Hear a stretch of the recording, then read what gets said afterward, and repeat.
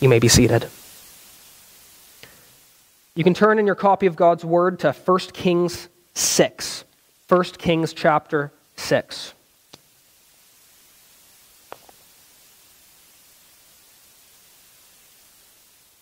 This is a longer passage, so let's have patience as we read and give attention to God's holy word. And just to preface this for you, what we're going to see in this chapter is a description of the building of the temple. Okay, and it's helpful for us to just have a bit of a picture in our minds as we read this detailed description. So picture this. This is what we're going to be reading. So there was a temple courtyard that had an altar in it to offer sacrifices.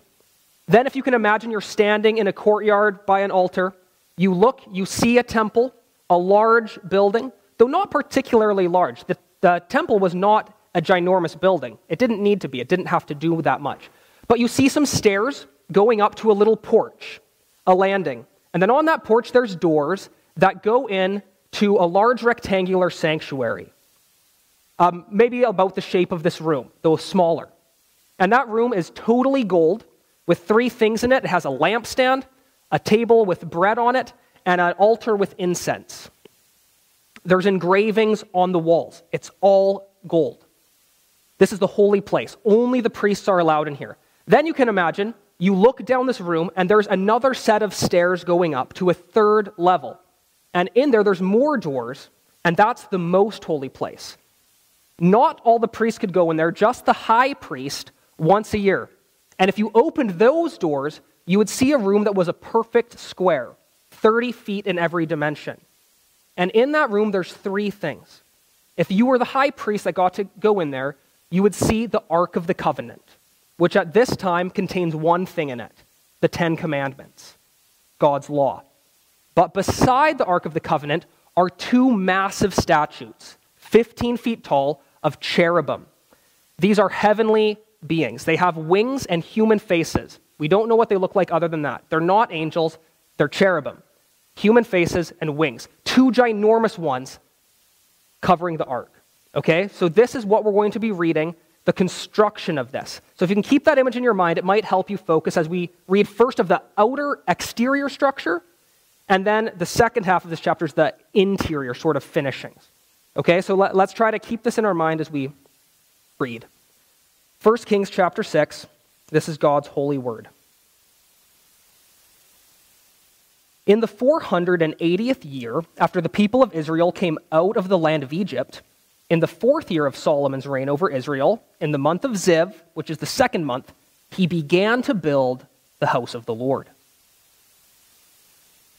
The house that King Solomon built for the Lord was 60 cubits long, 20 cubits wide, and 30 cubits high. The vestibule in front of the nave of the house was 20 cubits long, equal to the width of the house, and 10 cubits deep in front of the house. He made for the house windows with recessed frames. He also built a structure against the wall of the house, running around the walls of the house, both the nave and the inner sanctuary, and he made side chambers all around.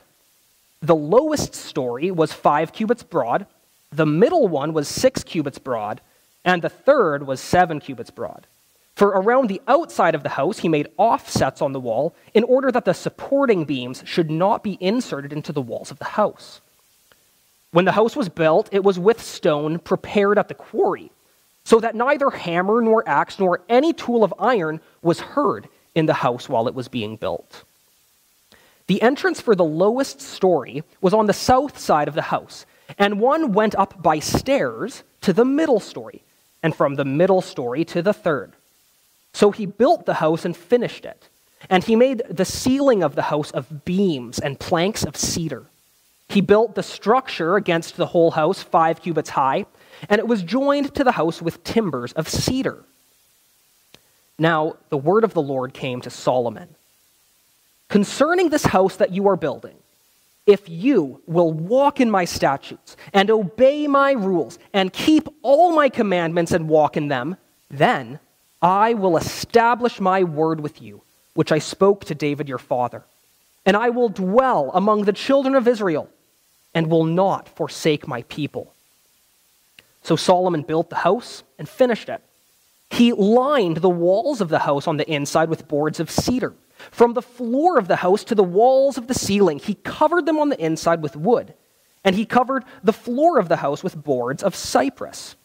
He built 20 cubits from the rear of the house with boards of cedar from the floor to the walls, and he built this within as an inner sanctuary, as the most holy place.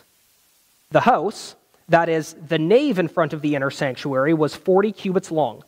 The cedar within the house was carved in the form of gourds and open flowers. All was cedar, no stone was seen. The inner sanctuary he prepared in the innermost part of the house to set there the Ark of the Covenant of the Lord. The inner sanctuary was 20 cubits long, 20 cubits wide, and 20 cubits high. And he overlaid it with pure gold. He also overlaid an altar of cedar. And Solomon overlaid the inside of the house with pure gold. And he drew chains of gold across in front of the inner sanctuary and overlaid it with gold. And he overlaid the whole house with gold until all the house was finished. Also, the whole altar that belonged to the inner sanctuary he overlaid with gold. In the inner sanctuary, he made 2 cherubim of olive wood, each 10 cubits high. 5 cubits was the length of one wing of the cherub, and 5 cubits the length of the other wing of the cherub. It was 10 cubits from the tip of one wing to the tip of the other. The other cherub also mentioned 10 cubits. Both cherubim had the same measure and the same form. The height of one cherub was 10 cubits, and so was that of the other cherub. And he put the cherubim in the innermost part of the house, and the wings of the cherubim were spread out, so that a wing of one touched the one wall, and the wing of the other cherub touched the other wall. Their wings touched each other in the middle of the house, and he overlaid the cherubim with gold. Around all the walls of the house, he carved engraved figures of cherubim and palm trees and open flowers in the inner and outer rooms. The floor of the house he overlaid with gold in the inner and outer rooms. For the entrance to the inner sanctuary, he made doors of olive wood. The lintel and the doorposts were 5-sided. He covered the 2 doorposts of olive wood with carvings of cherubim, palm trees, and open flowers. He overlaid them with gold and spread gold on the cherubim and on the palm trees. So also he made for the entrance to the nave doorposts of olive wood in the form of a square, and 2 doors of cypress wood. The 2 leaves of the one door were folding, and the 2 leaves of the other door were folding. On them he carved cherubim and palm trees and open flowers, and he overlaid them with gold evenly applied on the carved work. He built the inner court with 3 courses of cut stone and 1 course of cedar beams. In the 4th year, the foundation of the house of the Lord was laid in the month of Ziv. And in the 11th year, in the month of Bul, which is the 8th month, the house was finished in all its parts and according to all its specifications. He was 7 years in building it. Amen. May the Lord add a blessing to the reading, the hearing, and the preaching of his holy word.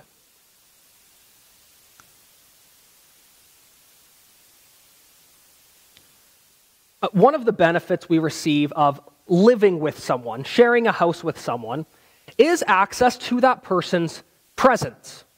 It's being with them that is often the good part about them. If you talk to a couple, often that's newly married, one of the main things you'll hear them say when you ask how marriage is, something like, it's so great to not have to go home and separate, to just get to be together more, to not have to say goodbye, because they love each other's presence. What someone's presence means is that they are present with you to do things. They're present to encourage you, to support you, to comfort you, to help you, to make you laugh, to love you. That's what someone's presence means for us. And that's why it's difficult when, say, your spouse goes away on a trip, you miss them because you miss what their presence means, the good that comes from them. And that's why the grief of loss of a loved one that you've shared space with is so grievous a loss. You miss their presence. Everything in your house reminds you of what their presence there meant to you. This idea is the idea that God desired in his life with man. God created man in the garden that he might dwell with his creation. Remember how we're told how God walked in the cool of the day with Adam. Heaven and earth were meant to be one. Heaven, God's abode. Earth, the place of man, were one in the garden. And God and man dwelt together in perfect harmony. Man could enjoy the perfect presence of God, everything that God has to give. But in the fall, in sin, man lost this sort of close access to dwelling with God. It's as if God moved out of the house. God left the garden. And man also was kicked out of the house. Man was put out of the garden, and the garden now guarded by flaming swords and cherubim, standing guard, blocking man from that place where heaven and earth met. Heaven and earth separated. God's presence not with humanity anymore. And you can really think of the entire story of the Bible is the story of how does this sinful man regain fellowship with the holy God? How does man get that dwelling relationship again where humanity can enjoy the presence of God? One of the biggest steps forward in Old Covenant history was in the construction of the tabernacle. In the book of Exodus, the climax is not the crossing of the Red Sea. The climax is at the end of the book when the tabernacle is constructed and the glory of God descends and God dwells with his people. And for the first time, we see God once again, not in a complete way, dwelling with man. This word dwelling is the word used all the time of the tabernacle and the temple in Scripture, God's dwelling place. Theologian Gerhardus Voss speaks of this verb used for the dwelling is the idea of intimate association, to have a close relationship with God. That's what the tabernacle meant to Israel. And the temple is the zenith of this. You see, the tabernacle was movable, it was impermanent, but the temple represents God's permanent dwelling in the place he had chosen, Mount Zion. And so for Israel, the temple means God has established a permanent home with us as his people. We are the only nation in the world that has access to the blessing presence of God. That's what the temple means. And that's what is described here. But the book of Kings was written for people that had already seen the temple. This book is written during the exile. So the people that are reading this building description, like we just read, the first audience is a people who've just seen the temple decimated, thrown down, plundered by the Babylonians, and they've been taken out of the land, away from the presence of God, and they are now in an enemy nation. No more temple, no more presence of God among them.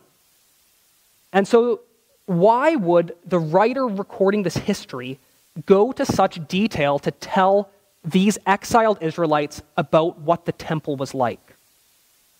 Why would he do that? Well, one reason is that, as we said earlier, only priests ever got to see the inside. So the detailed description of the inside gives the average Israelite an idea of what the inside of this amazing structure was like.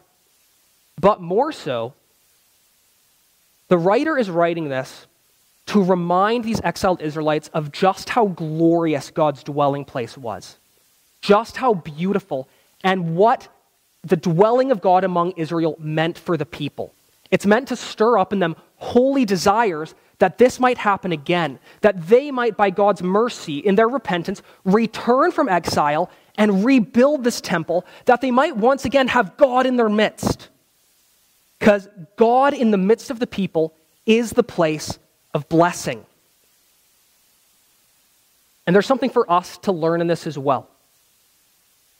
What I want for us tonight is I want us to long to know the all-satisfying, glorious presence of God, and to see how we do gain that in the Lord Jesus Christ.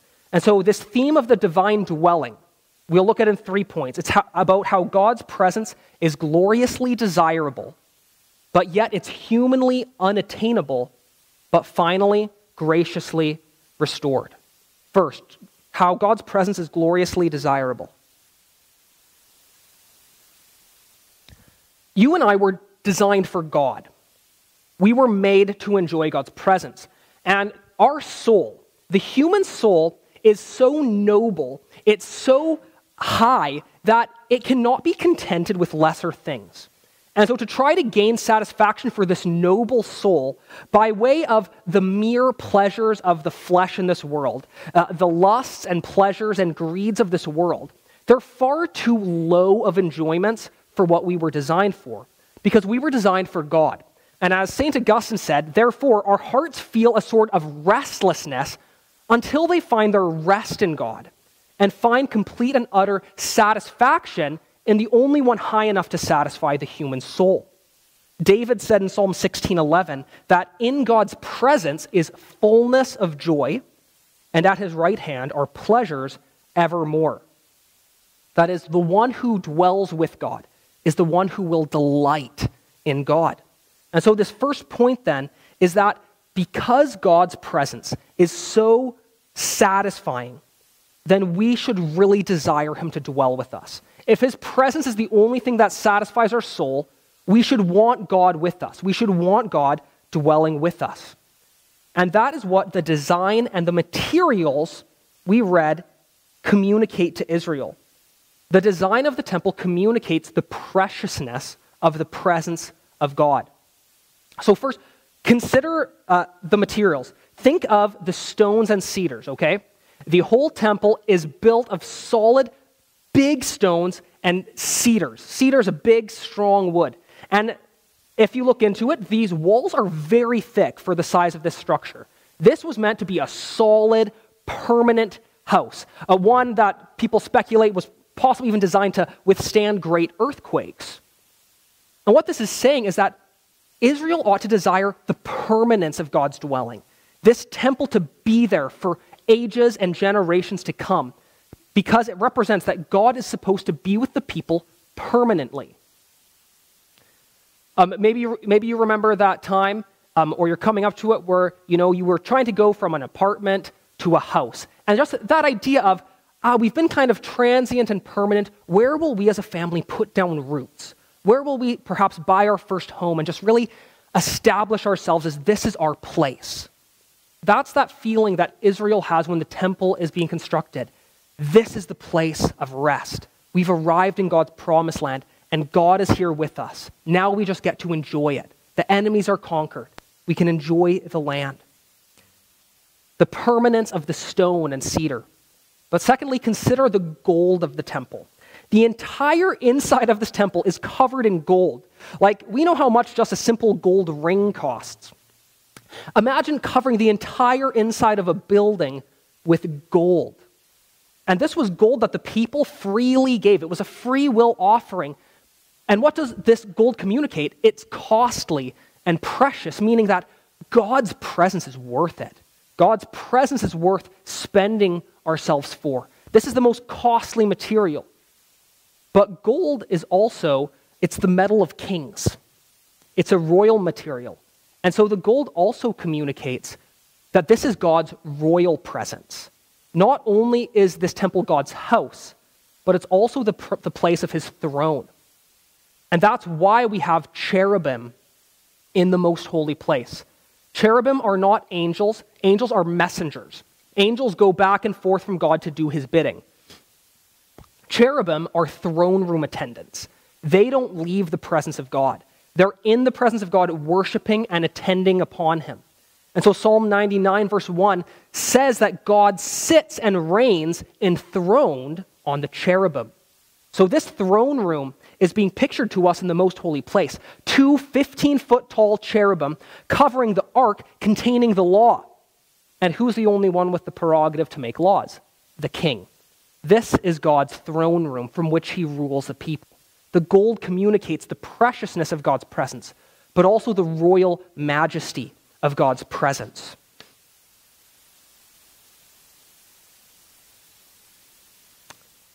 And if we think of these towering cherubim that are in the presence of God, how little do we feel when we consider coming before a holy God in his house, his throne room?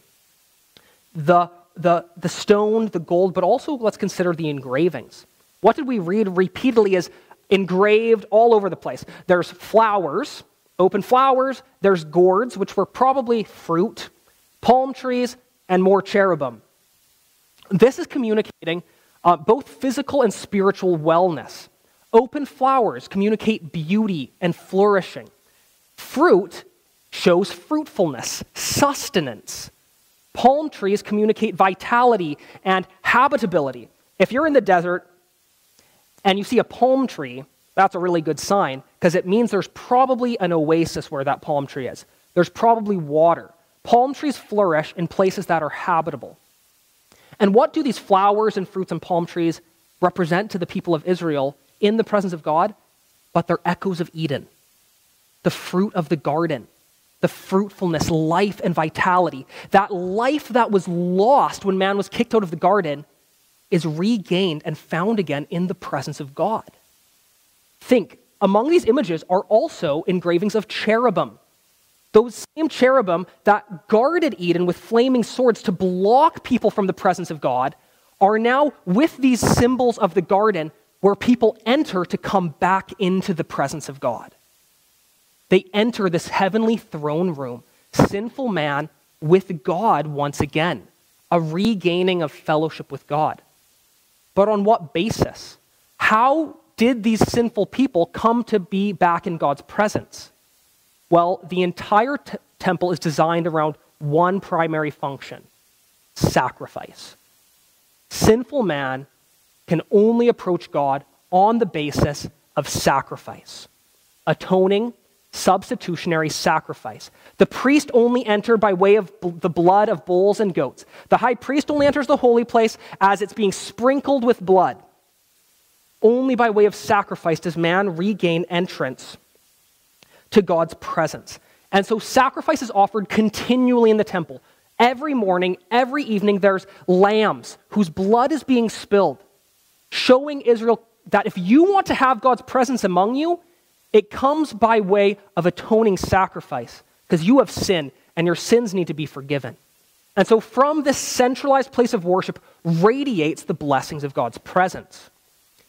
Even though not every Israelite got to go to the temple, they all received the blessing of God's presence among them. I think maybe a loose example that might help here is that if you think of how we get our heat, might be from a nuclear plant or a coal plant or natural gas facility. There's one centralized place that's creating this energy. They're working for it, and yet we all receive the benefits from it. It goes from those centralized locations, and it warms our homes. It allows us to fellowship and enjoy each other in comfort. And in a similar way, the sacrificing, the atoning work going on at the temple allows the whole community to experience the warmth of the presence of God. But all on the basis of sacrifice. And on the basis of sacrifice, it pleases God to dwell among his people. And so this precious blessing of God's presence, the writer of Kings is reminding the exiles of just what they've lost when they've lost the temple, and to stir up in them holy desires to return and rebuild the temple, that they might once again experience the glory of the divine dwelling in their midst. Because the sad reality here is that the people are exiled. They lost the presence of God through the temple. Why? Because this temple arrangement was actually conditional. It was conditioned on the people's faithfulness to the covenant. Just read Deuteronomy 28 or Leviticus 27. God lists, here's how I will bless you if you obey me. Here's how I will curse you if you disobey me. There's an interesting insertion in the middle of this whole passage. Take a look with me at verses 11 to 13. Verses 11 to 13 are a random chunk of words in the midst of this building description. It kind of just sticks out there. And it maybe sticks out so much because it's really important for our understanding. It says in verse 11, "Now the word of the Lord came to Solomon. Concerning this house that you are building, if you will walk in my statutes and obey my rules and keep all my commandments and walk in them, then I will establish my word with you, which I spoke to David your father, and I will dwell among the children of Israel and will not forsake my people Israel. This is a really wild declaration. God is saying that, telling Solomon that his presence among the people is conditioned on Solomon's obedience as the king. That's a really heavy burden to bear, that the obedience of the king will bring blessing to the people. But yet, this is exactly what we see play out in the books of Kings. As goes the king, so goes the people. Righteous king, the people serve God. Wicked king, the people fall away from God. Covenant blessings are conditioned on covenant obedience. And the sad story here is that just as Adam failed to live up to the terms of the covenant and lost the presence of God in the garden, so beginning with Solomon, each one of these kings subsequent to him fail to live faithfully to God. And so once again lose the presence of God in access to the temple. The book of Kings is a book of kingly failure. It's chronicling a slow downward slope. And so these exiles reading this, when they read these words God spoke to Solomon, their hearts are breaking, recognizing, why are we here? Why are we exiled? Why are we captives in a foreign land? We had faithless kings. Not even Solomon, who's lauded and glorious. We're going to see soon, his kingship ends in disaster. And king after king after king, the people see, we never had faithful kings. That's why we've lost the presence of God. And so they mourn this loss. And they would hope for a king to make these things right. And isn't that interesting that even in our human society now, people are always looking to human rulers to make everything right. Oh, if these rulers would only enact these laws, only support these legislative ideas, only rule by these ideologies, then all would be well. No, because our problem is not just external fixes.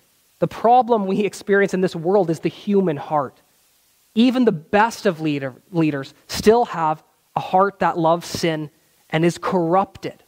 So no human leader will ever bring about the perfect blessing of fellowship with God on this earth. No mere man. And recognizing this, Israel is meant to long for a better king, a faithful king. I might summarize what we've been saying so far in this way.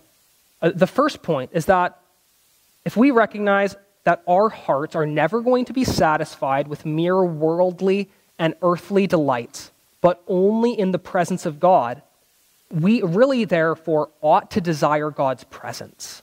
We need to long for it. But secondly, if human peace and enjoyment of the blessing of God's presence is based on the faithfulness of the rulers of the people, we need to long for a greater ruler. And so these are the twin stirrings of the heart the exile should be having, and these should be the stirrings of our heart as well. First, we need the divine presence. We need God's divine dwelling among us. And secondly, we need a faithful king. We need a faithful king, because it's only under the rule of the faithful king that us as God's people will ever experience the blessing of the divine dwelling. And so once again, we're going to hear this every week, we need the greater than Solomon. Because the Lord Jesus Christ is both the fulfillment of the temple and he's also the fulfillment of the kingship. Jesus is the greater temple in that he is the dwelling place of God. Pastor Mike spoke the other week about how the Word became flesh and dwelt among us. It's the same word used of the tabernacle. Jesus is the temple of God among his people. And so divine fellowship is no longer accessed by way of these repeated daily sacrifices at the temple, but on the basis of Christ's once-for-all sacrifice. As Hebrews 9:26 says, that Christ has appeared once for all at the end of the ages to put away sin by the sacrifice of himself. So this sin problem that's been separating us from God's presence since Eden is done away with in Christ, such that, as Paul says in Romans 5:12, that though we were once enemies of God, we're now reconciled to God through the death of Christ. And what does reconciliation mean but restored relationship? Adoption into the family of God. Listen to the words of Jesus in John 14:23. This is just a crazy promise. Jesus says, "If anyone loves me, he will keep my word, and my Father will love him, and we will come to him and make our home with him." The promise to the believing heart is Father, Son, and Spirit coming and making your heart their home, their dwelling place, meaning you always have access to the presence of God. As we heard this morning, we always in Christ have access, bold access to the throne of grace. No longer separated from the most holy place, only the high priest allowed once a year, but the veil's been torn and we have full access, bold access to the presence of God, because Jesus is the greater temple. But Jesus is also the greater faithful king. Unlike Solomon, Jesus never failed to perfectly keep God's commandments, to faithfully walk in God's statutes, or to fully follow God's rules. And so in his ascended and now exalted state, he faithfully and perfectly rules over his people. And on the basis of Christ's faithfulness, his faithful life, his faithful intercession, God welcomes and accepts and will never leave the people. Because our continuance in fellowship with God is not based on our works anymore and our keeping the covenant like Solomon, but it's based on Christ's perfect covenant keeping and continued intercession on our behalf. So here's what Paul can say in Romans 8:33. Who can bring any charge against God's elect? It is God who justifies. Who's to condemn? Jesus Christ is the one who died, more than that, who was raised, who is at the right hand of God and interceding for us. And so we can enjoy abundant life and true human flourishing in the presence of God because Jesus purchased it with his perfect life and atoning death. And he preserves it and protects it in his ascended, kingly, faithful rule. And therefore, on the basis of Christ, we can experience God's presence truly now. We truly can experience the presence of God, though we do not yet fully experience the presence of God. Because even though heaven has come near to earth in Christ, in the indwelling Spirit, there's still a separation due to sin. And therefore, we look forward to that final and better day when once again heaven and earth are made one, like unto the Garden of Eden, and God and man dwell together. Let's close with this reading from Revelation 21 that speaks of this glorious reality. Then I saw a new heaven and a new earth. For the first heaven and the first earth had passed away, and the sea was no more. And I saw the holy city, the new Jerusalem, coming down out of heaven from God, prepared as a bride adorned for heaven. And I heard a loud voice from the throne saying, "Behold, the dwelling place of God is with man. He will dwell with them, and they will be his people. And God himself will be as their God. He will wipe away every tear from their eyes, and death shall be no more. Neither shall there be mourning, nor crying, nor pain anymore, for the former things have passed away." This divine dwelling, God and man, the unity of heaven and earth, we do get to experience now, but only in part. The fullness awaits that day when heaven and earth become one again. We live in anticipation of that day and get to experience just the foretastes of it. And those foretastes should excite our hearts, make us long this year to know God's presence more, to walk by the Spirit in God's presence more, and to live under the rule of the faithful King Jesus. Let's pray. Heavenly Father, we thank you for the perfect sacrifice of Christ, that Lamb of God who takes away the sin of the world. And we thank you that we can access your presence on the basis of his sacrifice. Thank you, Lord, for those blessings of redemption, that we get to know the love of a heavenly Father, that we get to have peace in our consciences, to know joy in the Holy Spirit, and have hope of eternal life. Would we gain this year all those wonderful benefits of your presence, your friendship, your help, your comfort, your support, your strength, your joy. Lord, we have all if we have you. Let us not forget it. We pray all these things. In Jesus' name, amen.